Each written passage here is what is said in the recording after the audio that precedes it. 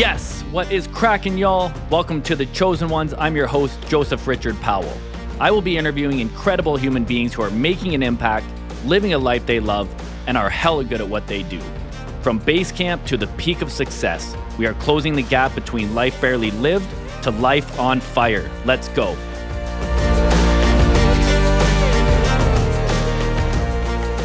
Hello, everybody. Welcome to another fantastic episode of the greatest podcast on earth, The Chosen Ones. I have a fantastic guest today by the name of David Bidler, who is the founder of Physiology First. Now, typically, I like to jump right in and explain to people why I invite my guest on the show and the reason behind that. But I thought to start today, the first thing I would like to do is let you introduce yourself, of course, David, if you don't mind, to our incredible audience, and also just let us know a little bit about what Physiology First is. Well, Joseph, I could not be more honored to be connecting with you. I'm so grateful for the opportunity to share what we're up to at Physiology First. So on the macro level, Physiology First is a new approach to looking at mental health, a new approach to talking about mental health, a new approach to having a clearer, more up-to-date conversation on what mental health means in the 21st century. That's the big picture. On an actionable level, things that we can do right now, all of us, it's an approach to learning. What would it be like to learn about our physiology, the way that our body functions, the way that our brain functions first, and use that as a foundation for trying to understand a really complex and fast-moving world? And then at the actual structural level, it's a nonprofit organization based in Freeport, Maine, that's working to scale brain and body-based learning and 21st century skills to students, to parents, and to the larger community that's supporting these next generation of leaders who are going to be heading out into the chaos and are going to need every tool in the toolbox to really kick some butt and build an inspired version of the future that they're really psyched to live into. I love it. I saw a few of your posts on social media, which, I'm always kind of hunting down for the new age thinkers and people who are here to make an impact. And I have an interesting way of how I like to go about finding my guests. And I came across a few of your posts, and definitely, I'm looking for people who are making a positive impact, but even more so, if I run into someone who is sharing an aligned passion with myself, then I'm always super keen to jump on a call. And we had a brief conversation. I've got some fire trucks going by. If you do hear that, usually I don't catch them on the audio, but when I came across what you were doing, I feel like you and I are on very similar paths in the sense of what we're passionate about and who we're trying to help and how we're trying to make an impact. And the whole idea around the conversation of mental health itself. And we had a great chat yesterday just introducing ourselves, and we could have ripped probably for all day the way that we were going yesterday. And I thought, you know what, let's put that on hold for now. Let's have the conversation today and share it with everyone. But I just want to pick up on what we were talking about yesterday about definitely what we're doing at Physiology First and Physiology First University and this incredible movement that you're creating that helps bring awareness to ourselves as human beings and also the conversation around mental health. And for me, the one thing that really stuck out to me about you, and I mentioned this to you yesterday about why I wanted to speak to you, is you're one of the few people that I've noticed on platforms who are comfortable with having the conversation around mental health.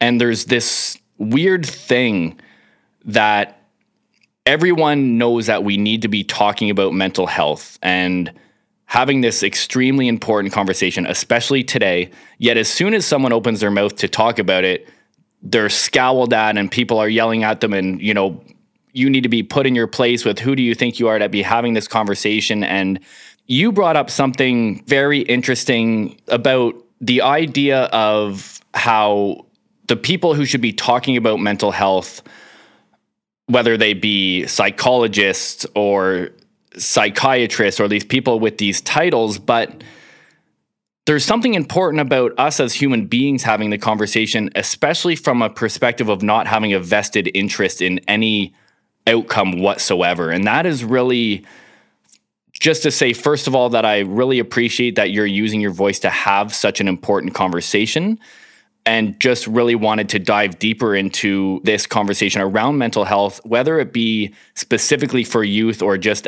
us as individuals. And I'm curious to ask you, why is this conversation so important to you? Or why is this movement and why is Physiology First? Why is this whole thing so important for you to be leading? Well, on the one hand, I lived through a lot of the process of looking at my own mental health examined through these archetypes that even as a young person with no background in physiology, seemed really, really limited. They seemed limited in inquiry and in scope. And some of the critical questions that you think someone would ask having any conversation about the state of the mind, that there'd be questions about the state of the body that were interjected as primary points for making a clear analysis on someone's psychological profile that were never asked. And I remember that being really odd. It seemed like missing pieces of a puzzle. And as I grew up and as I got into learning more about how to improve my own health and fitness, and that came from being really, really unfit.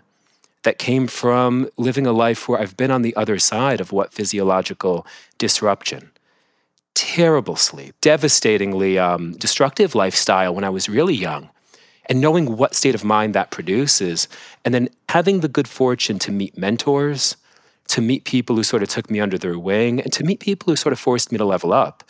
And at a critical crossroads in my life where things could have gone in either direction, to get around people who were asking better questions about what potential meant.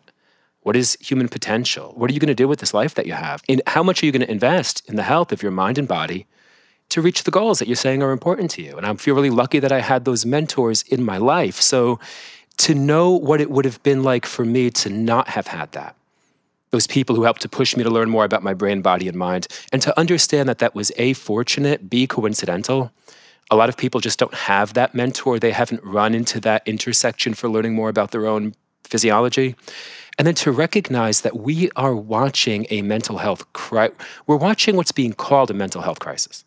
Right? When you look at the rates of young people diagnosed with generalized anxiety disorder, depression, I say young people, everybody, we're watching what's being called a mental health crisis.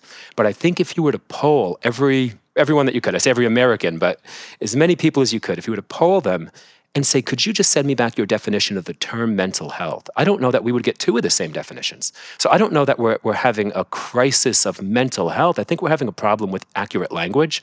I think we may be having a crisis in classification. And until we can get out of the abstracts and out of the grays, we can't propose concrete solutions to abstract problems. We have to begin to look at things and be a little bit clearer, I think, in our language, especially when the scope of the problem will impact the entire future. Having 1/4 of the kids in the United States diagnosed with some type of mental health disorder, that's not good. That's not a really good outlook for the people who are going to be leading our communities, building the next wave of companies, facing the next wave of chaos. That's not great, objectively. And so if we can, A, have a clearer, more up-to-date conversation with objectivity embedded into it, to the point that you mentioned, when there is a sunk cost, Maslow said if you only have a hammer, you view every problem as a nail, right? Well, when that hammer costs $300,000 because you have a PhD in a particular area of study, you're going to apply that $300,000 hammer to everything. We now have the ability to parse data and research in psychology, in neurophysiology, in all of these aspects of looking at the human being. And we can access them and we can do that collectively together with no vested interest in a specific outcome.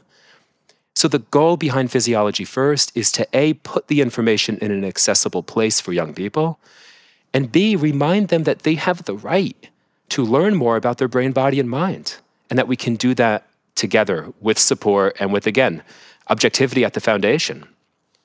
There's so many side roads there that I want to peel off onto and just dive into. Everything you're saying just connects with me on such a level. I just agree so deeply with everything you're saying. And one of the things that I've been doing as a coach on my journey is one of the things that I've learned in my life is that I don't feel there's any, and this goes to agree with what you're saying about the $300,000 hammer, is that I don't believe there's any one tool that can solve every problem or even the same problem over and over again. And from my experience, one of my goals has been to arm my toolkit with as many different tools as possible, and that becoming a licensed NLP practitioner, studying CBT, becoming a certified life coach, root cause therapy, becoming a personal trainer, all of these different things. And if there's anything that I learned from learning all of these things, it's just how we have to just be so flexible with our approach with every person that I coach and every person that I work with. So I really do strongly agree with what you're saying. And also just having those tools that I have has really opened my eyes in the understanding that there are many different approaches to having a conversation with someone about mental health.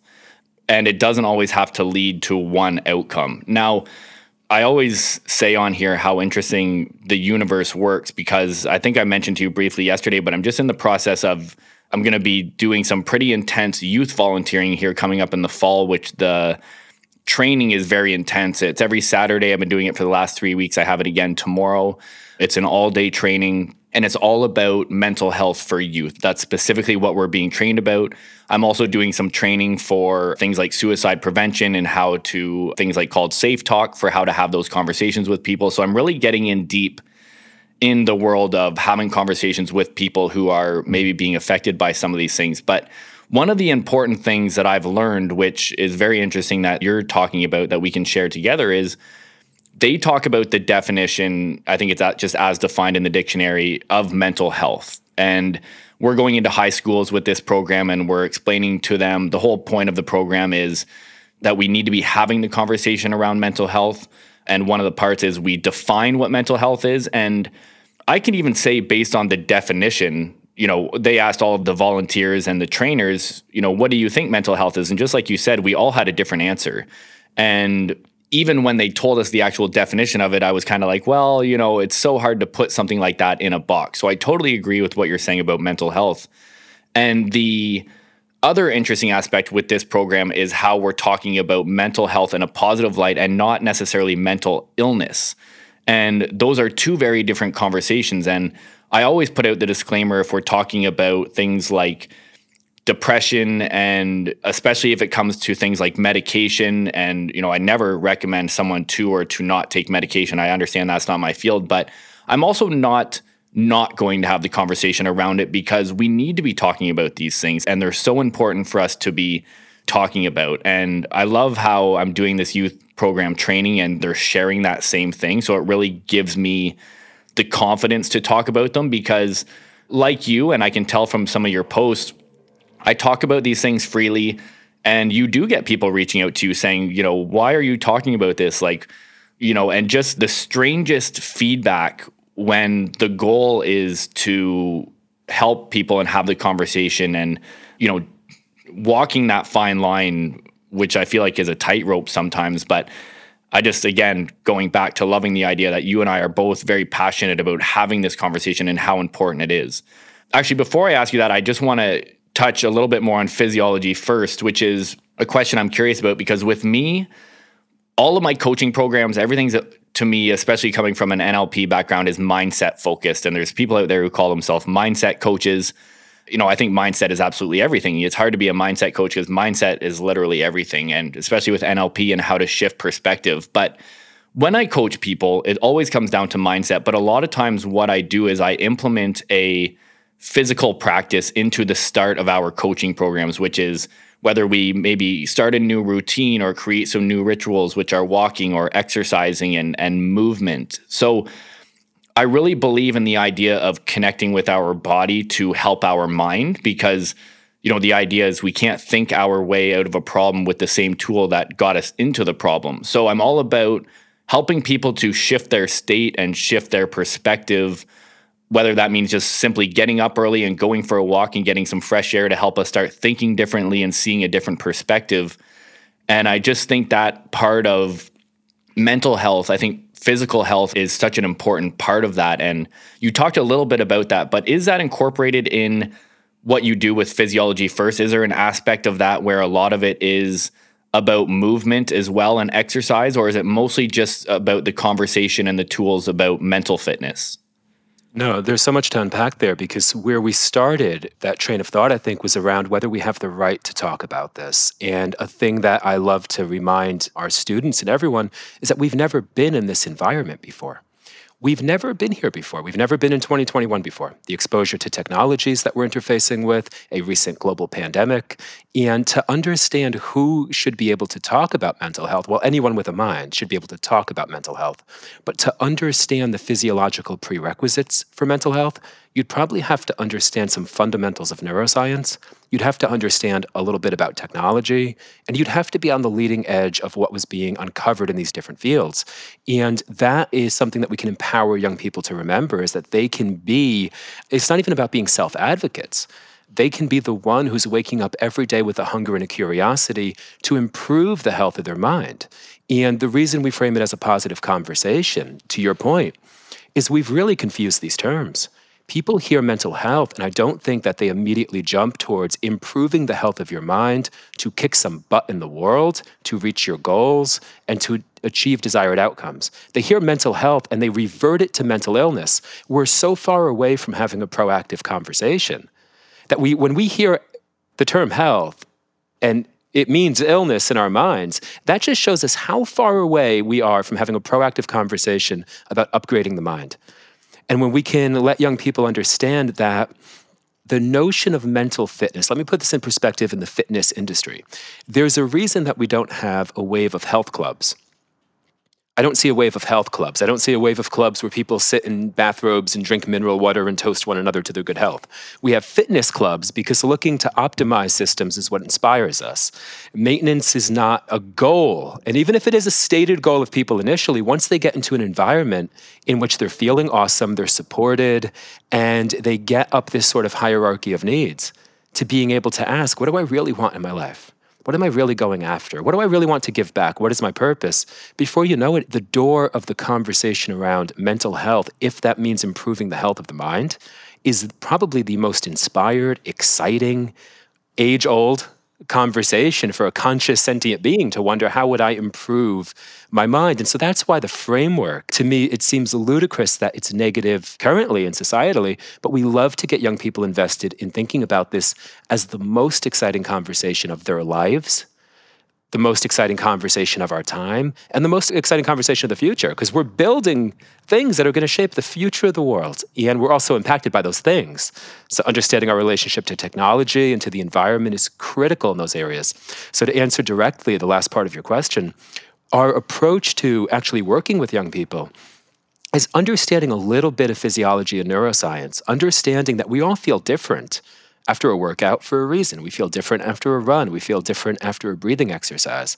And if we're trying to have conversations, the prerequisite is a kind of mental clarity, then we're probably going to want to do something to shift physiological state first. If a student came in here and they were running 5 minutes late and they were clearly checking their phone and they threw their bag down and they looked up at me with beads of sweat on their forehead, I might intervene with something that looked like a little bit of a movement practice before diving into any deeper inquiry, because it's going to help them shift towards a state of mental clarity.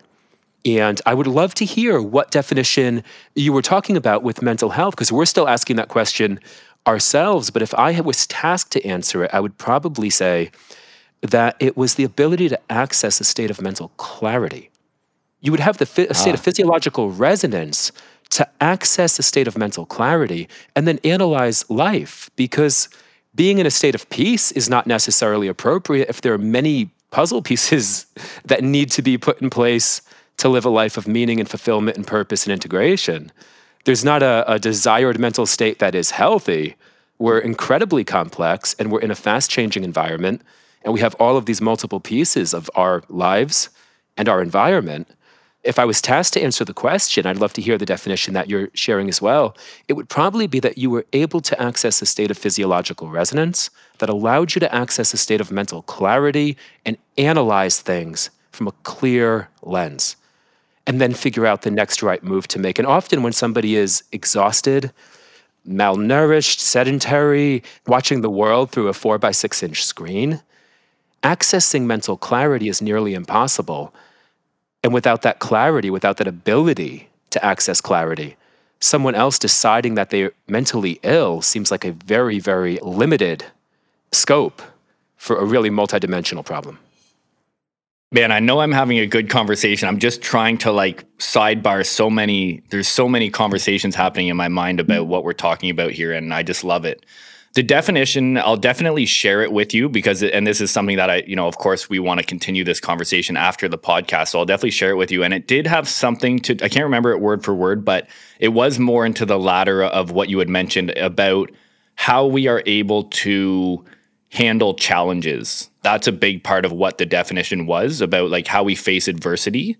I agree with everything that you said. And same with me. I think mental health could be as simple as just the healthy maintenance of taking care of our mental state. And I could just come up with a million different ideas of what I think. And that's why it's difficult to put in a box. But I'd love to share a really quick anecdote from a recent presentation with students. I say recent, but God, this Absolutely. whole year's moved so fast that it's actually been a year. We ask this question often, and we were presenting at a local high school, and we said, who here thinks that stress and anxiety are big problems, either here in the school or globally? Every single hand goes up. And then we were like, well, how many people want to take a shot at defining either stress or anxiety?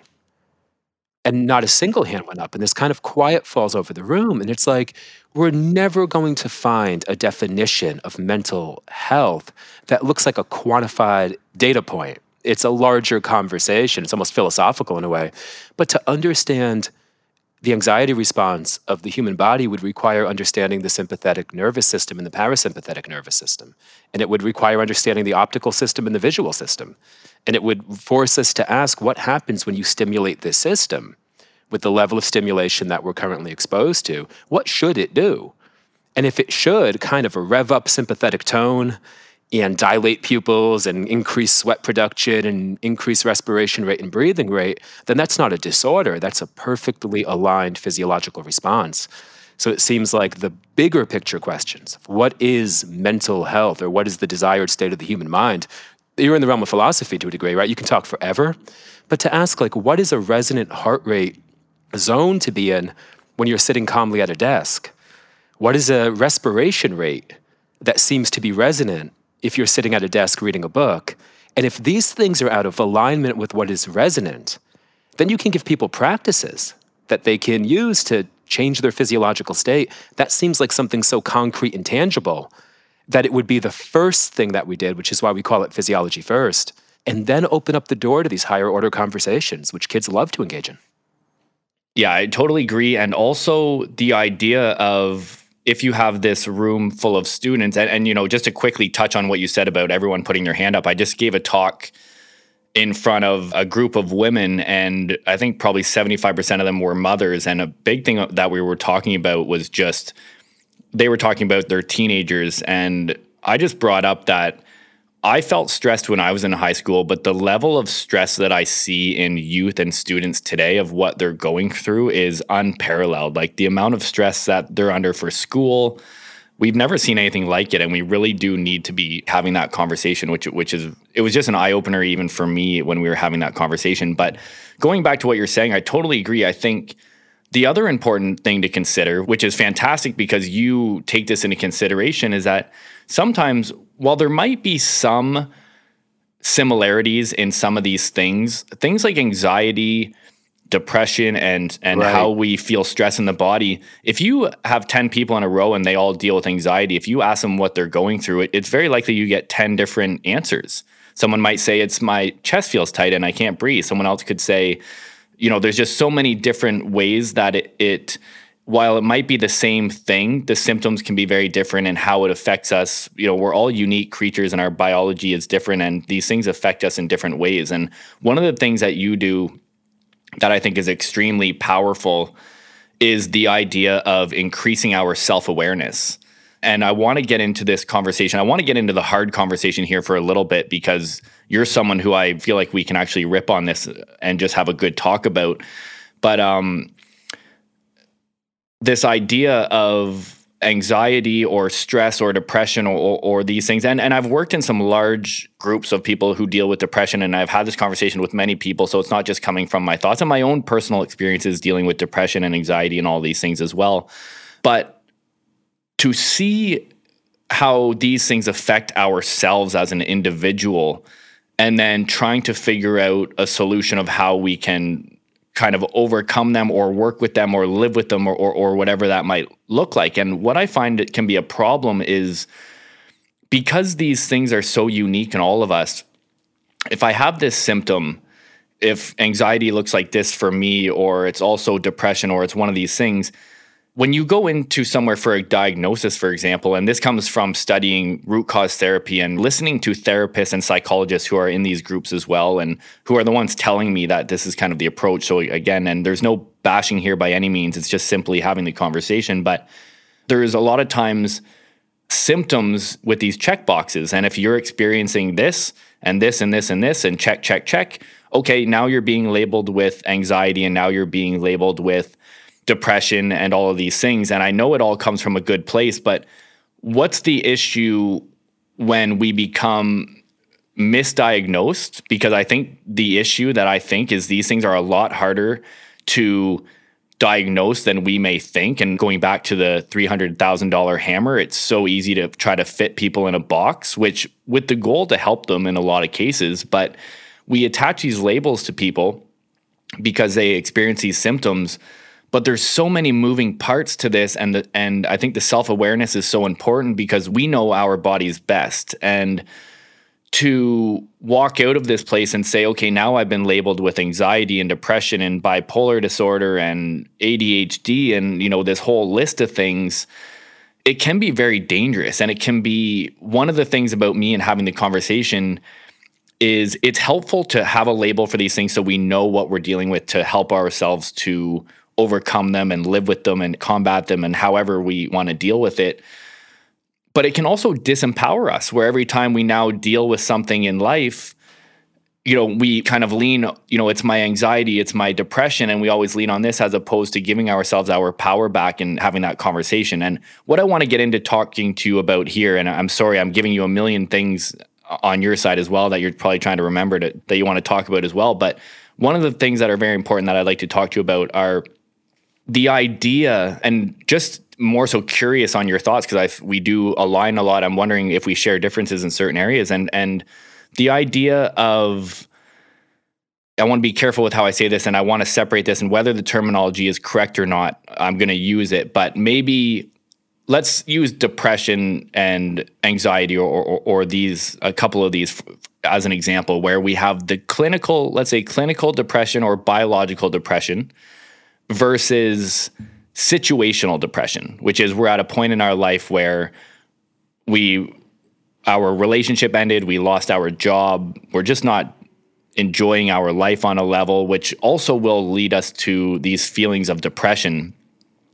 And same with anxiety, and kind of just the difference and the dangers of maybe not even necessarily misdiagnosis, because in that case, yes, you may be showing symptoms of depression, but then if we're offering medication and something where, and I said this to you briefly yesterday, but if someone just broke up with someone or they lost their job, there would actually be something wrong with you if you didn't feel depressed, in the sense of looking at it as an emotion or something of this regard. So I just want to hear what your take is on these labels and diagnosis and how you feel we are doing in that world at the moment in the time and age today. I think that it may sound like an oversimplification, but it seems like a starting point, and it seems like it's the place that we start, is there's a powerful piece of language that people are using, and you brought it up, and it's the distinction between saying I feel and I think. That's a powerful starting point. The powerful starting point is what we feel is physiology, what we think is psychology.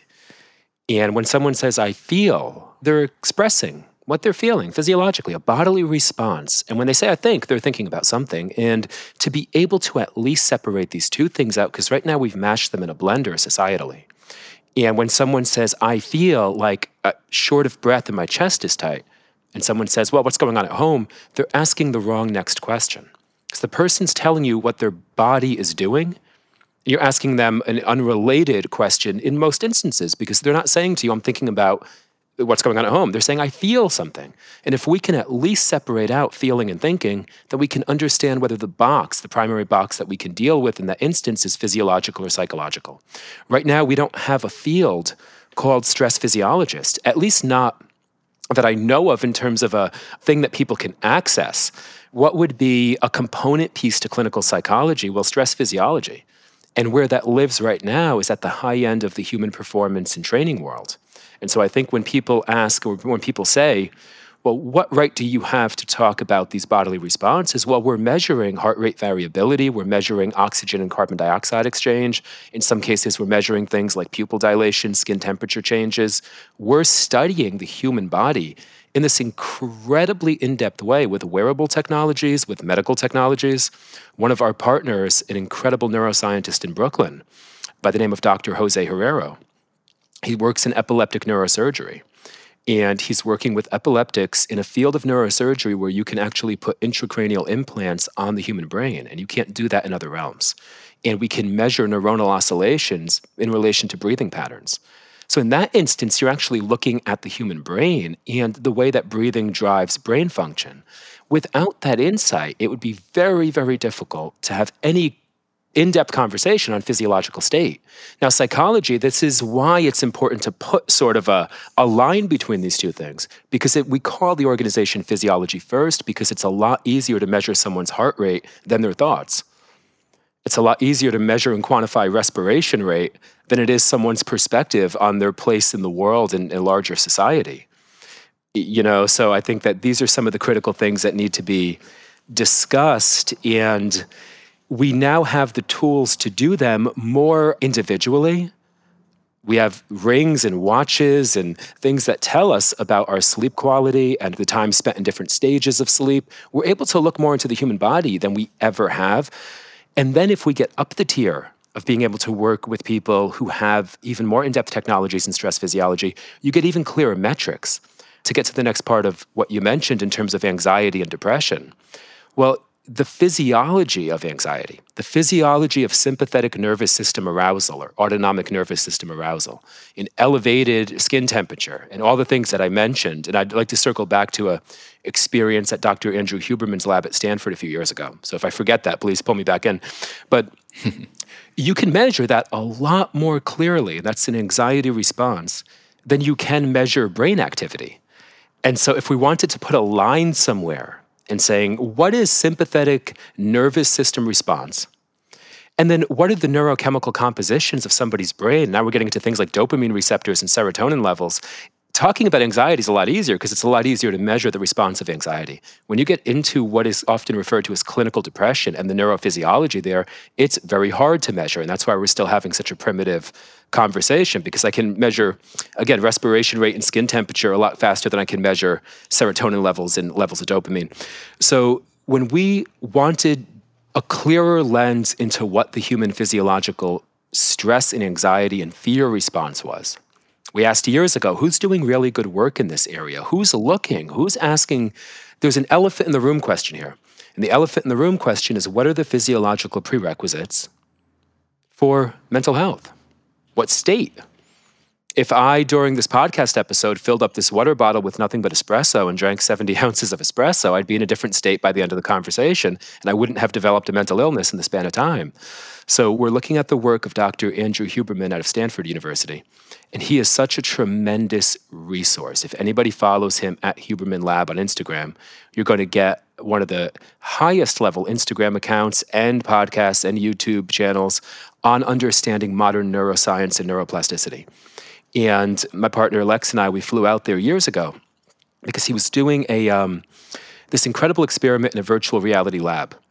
And you would go into this VR lab and they would wire you up to measure the physiological response that we call stress, anxiety, and fear.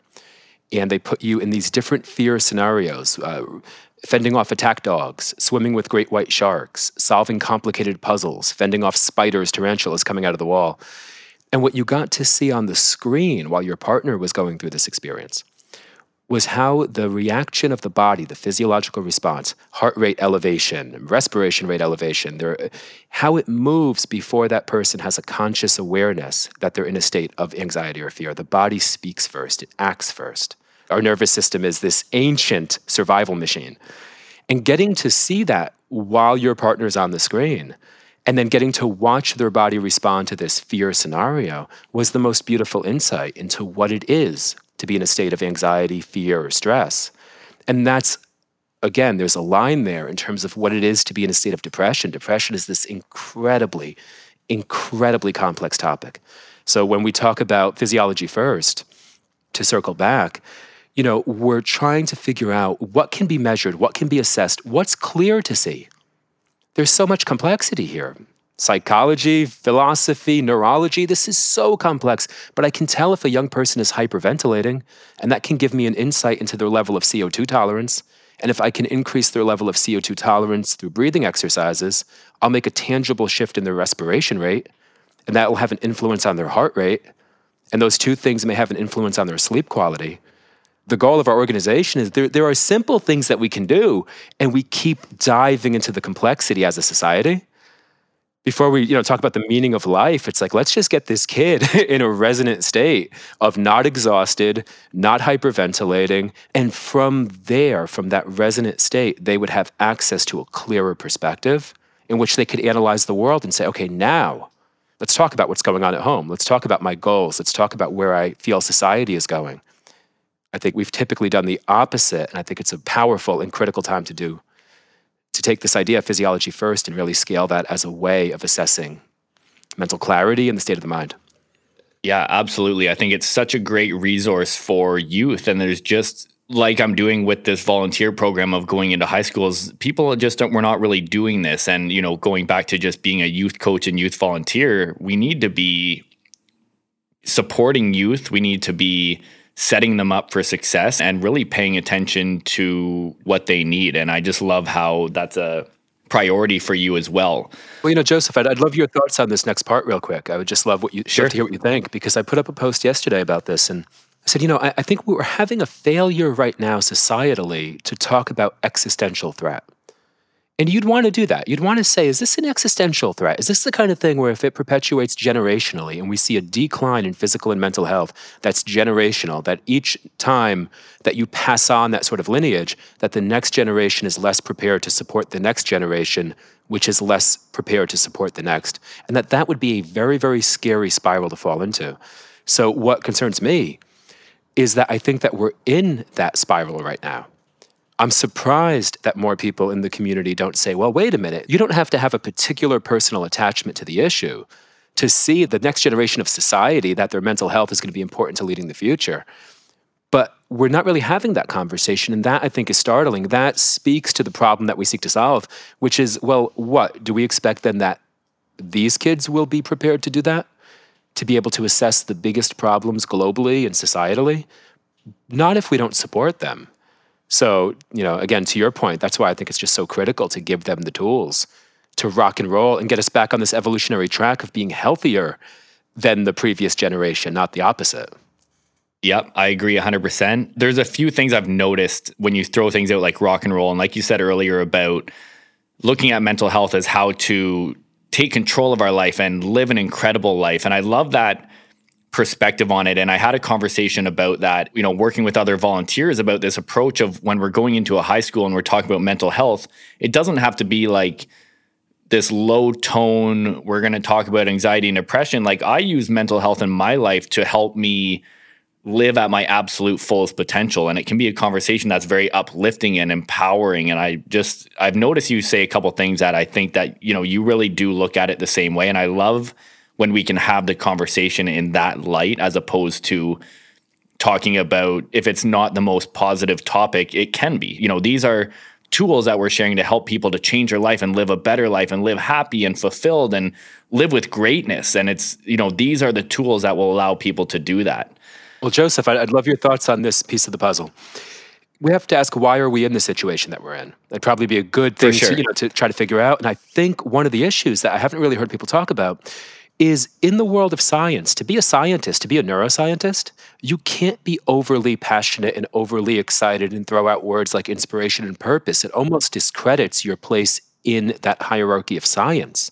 But yet we're a human animal who responds to emotion, passion, vision, expressivity. And I think that may actually be the gap. And you don't want to be the most excited neuroscientist in the room because you would look like you were drinking your own Kool-Aid.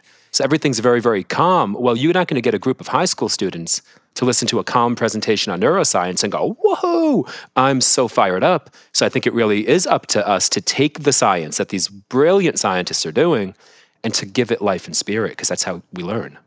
Absolutely. And it's nice that we are seeing, you get the odd person on Joe Rogan podcast who's kind of coming out of the laboratory to, to have the conversations with everyone and put this incredible research out there. So I feel like we are trending in that direction. But I want to go back to your question that you'd asked me about this crisis that we're facing. And I absolutely agree. In fact, I just wrote a short book called The Chosen Ones. And the premise of the book essentially, or the reason I wrote it, is that I truly feel that we're facing a global epidemic of unhappiness, not just with youth, but with adults. I feel like the world is moving so quickly with technology.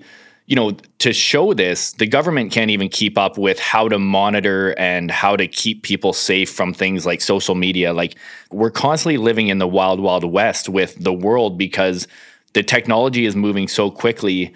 We're living in it, and it's going to be 20, 30 years before, we say, man, I can't believe that things were like that because it was such a new thing. And I really feel that we're just trying to keep up. And as adults, and not just youth, but if we're not leading by example, and if we're not living lives and taking care of ourselves, if we can't even take care of ourselves, to try to take care of the next generation is very difficult. And that's why I kind of flip back and forth, because I know that what you're doing is a very youth focused. I also am a youth coach, but also work with adults. But I think the conversation is really for everyone, because as adults, we really need this. And everything that I do, I think this global epidemic of unhappiness is, we're now just living these lives that, again, the whole point of this podcast is to meet people who are living life with passion and making an impact and living a life they love, because I want to promote this to youth and to other human beings, that life can be incredible and life should be incredible. It's such a opportunity for you and me to be on this planet and to just fall into the system and just work 9 to 5 and, work 9 to 9 these days. It's absolutely ridiculous. But I just feel like we truly are facing a global epidemic in so many ways. And that's why I'm trying to pick people out like yourself who are making an impact, because there's so many areas in the world that we need to be improving in. And I really do feel like, I hate to say this, but I really do feel like we're failing as a human race at the moment. Sure, there's a lot of good research, there's a lot of positive things coming out, but we are failing in a lot of ways. The fact that we have, and I'm not even against rich people, I think they deserve the money they make, they've created incredible things, but when one of the top 5 richest people in the world could end hunger alone and still be a billionaire, and we still have this problem, and I don't want to go too deep into this, but there's so many things that we are just not prioritizing. We don't take care of our teachers. We don't take care of our healthcare system. We don't take care of seniors, but everyone is keen on paying the next pro football player $10 million a year. We're just so backwards in so many ways that I truly do agree with you that I think we are facing an existential crisis. But one thing I would just add to that really quickly is, what I think we're learning about us as a species is that we don't do incredibly well in times of abundance, because we're a survival-oriented organism. And all of us who've been through struggle, if you ever read Sebastian Junger's Tribe, which goes into war and extreme famine and instances of survival and how much it brought people to life through the tragedy and through the violence and through the terror of these experiences. People recall it and say, well, I felt so human and connected to others because we were fighting for our survival. And we seem to connect well that way. And it seems to be abundance that we do very poorly with, and we turn on each other. That then seems to be a question of, do we need a terrible tragedy to happen? No, we probably need to elevate the conversation around purpose and mission. And to your point, when you have a generation of adults who are not having those conversations, where it almost feels naive or silly to say, what's your purpose, your passion, your mission? It seems like a woohoo language. Then you have an environment in which you then expect 16-year-olds to be like, I'm fired up and going to change the world. We're a mirror for them.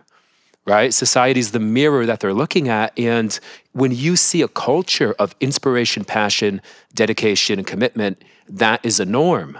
And when you don't see it, it would be ludicrous to think that they could just conceive of it on their own. So I think it really is, to hammer on your point, it's up to us to model passion and purpose and mission, and to remember that the desired state of the mind, I want to say this came from a study at Harvard. If I'm wrong, we'll put it in the show notes. It came from an anecdote that Dr. Andrew Huberman shared. In an incredible study, when an individual was given the opportunity to stimulate any brain region, pleasure, satisfaction, satiation, the brain region that they wanted to stimulate the most was a mild frustration to solve difficult problems. It's our evolutionary origin to be mildly frustrated, to figure it out, to do it together, to build the thing. And so the idea that we should feel in a constant state of peace or relaxation is antithetical to our evolutionary origin. And if we could look at it that way and say, well, all of us, we damn near better have a difficult problem that we're working to solve, because that's what purpose is, and that's the origin of purpose.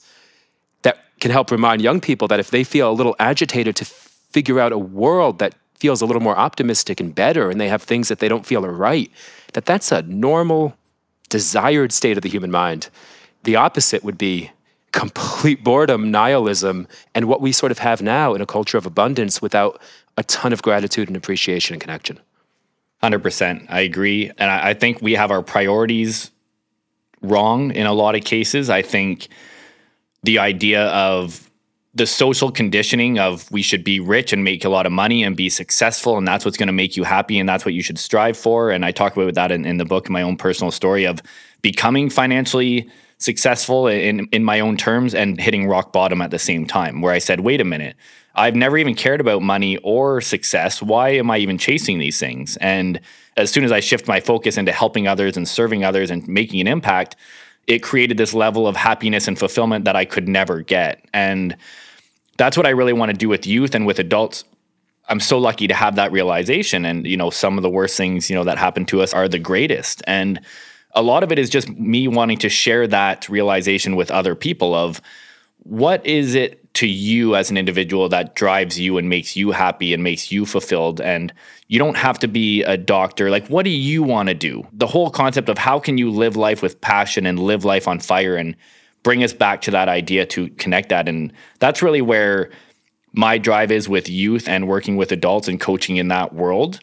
But a part of getting to that level is also, how are we dealing with the issues in our life? Because like you said, not everything's perfect. Every human being is dealing with things that we need to figure out. And I think we need to be having this conversation, and we need to be putting this on the forefront to help the next generations to see what's going on. And we also need to be compassionate about, we've never experienced like this when we were young. They're going through things that are brand new to all of us. So it's not necessarily our fault that we don't know how to solve these things either.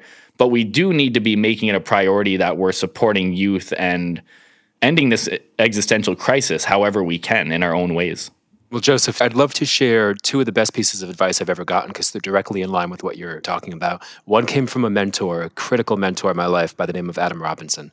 And he said, whenever you're focused on yourself, feeling depressed, I want to use the word depressed lightly, you know what I mean? I want to say that you're feeling a sense of self-reflection, your focus is on yourself and you're feeling down. I want to talk about it that way. We're not talking about clinical depression here.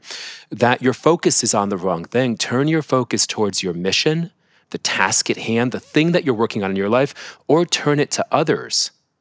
And that was the critical advice. That's what made it the best advice, is that what you can do if you're feeling down and you can't turn your focus towards your mission, you can write a friend and let them know how much you appreciate that friendship. You can send the email that you've been meaning to send. You can call a family member and say, I know I haven't called often lately. I'm thinking about you. You can send somebody a bouquet of flowers. That's reciprocal connection.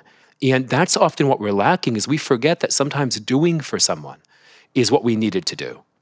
And sometimes getting back on our mission is what we needed to do. But when we don't have either of those things, when we're not working towards something or giving back in some way, it seems to be where we fall into this existential sort of dead space. And then the other piece of advice is from a brilliant mentor and friend by the name of Christopher Delafave. And we partnered with him and the Hoboken, New Jersey Public School District to share our program. But he had this brilliant line. He said, wherever you find empathy, you'll find innovation.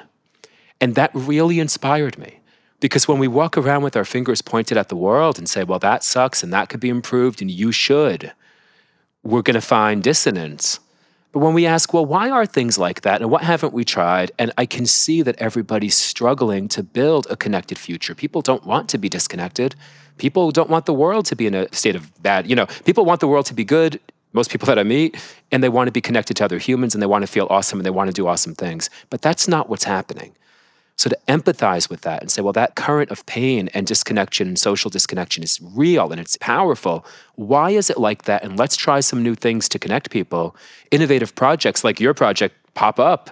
And that is because empathy was the source, not criticism, not nihilism, but empathy and a desire for connection, a desire for innovation, and a belief that the world could be better tomorrow than it is today.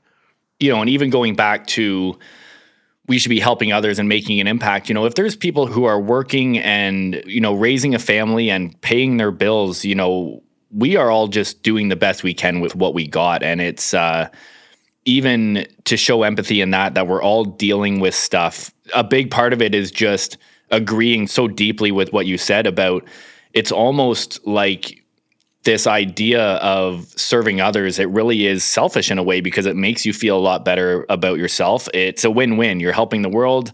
If we're always thinking me, my life is tough and this is hard, we're going to live in a negative state. But as soon as we shift that direction outwards to helping others, it just changes the game immediately. Absolutely. And if you look at why Homo sapiens is here and Neanderthals are not, look at why there were 9 species of humans 300,000 years ago and we're down to 1. It's because we collaborate really well. We're cooperative. We actually, when you're outside and you watch the lengths to which people will go to help each other, that's one of the most beautiful things in the world. Somebody will rush to open a door. Somebody will drop something out of their car and they'll chase them down.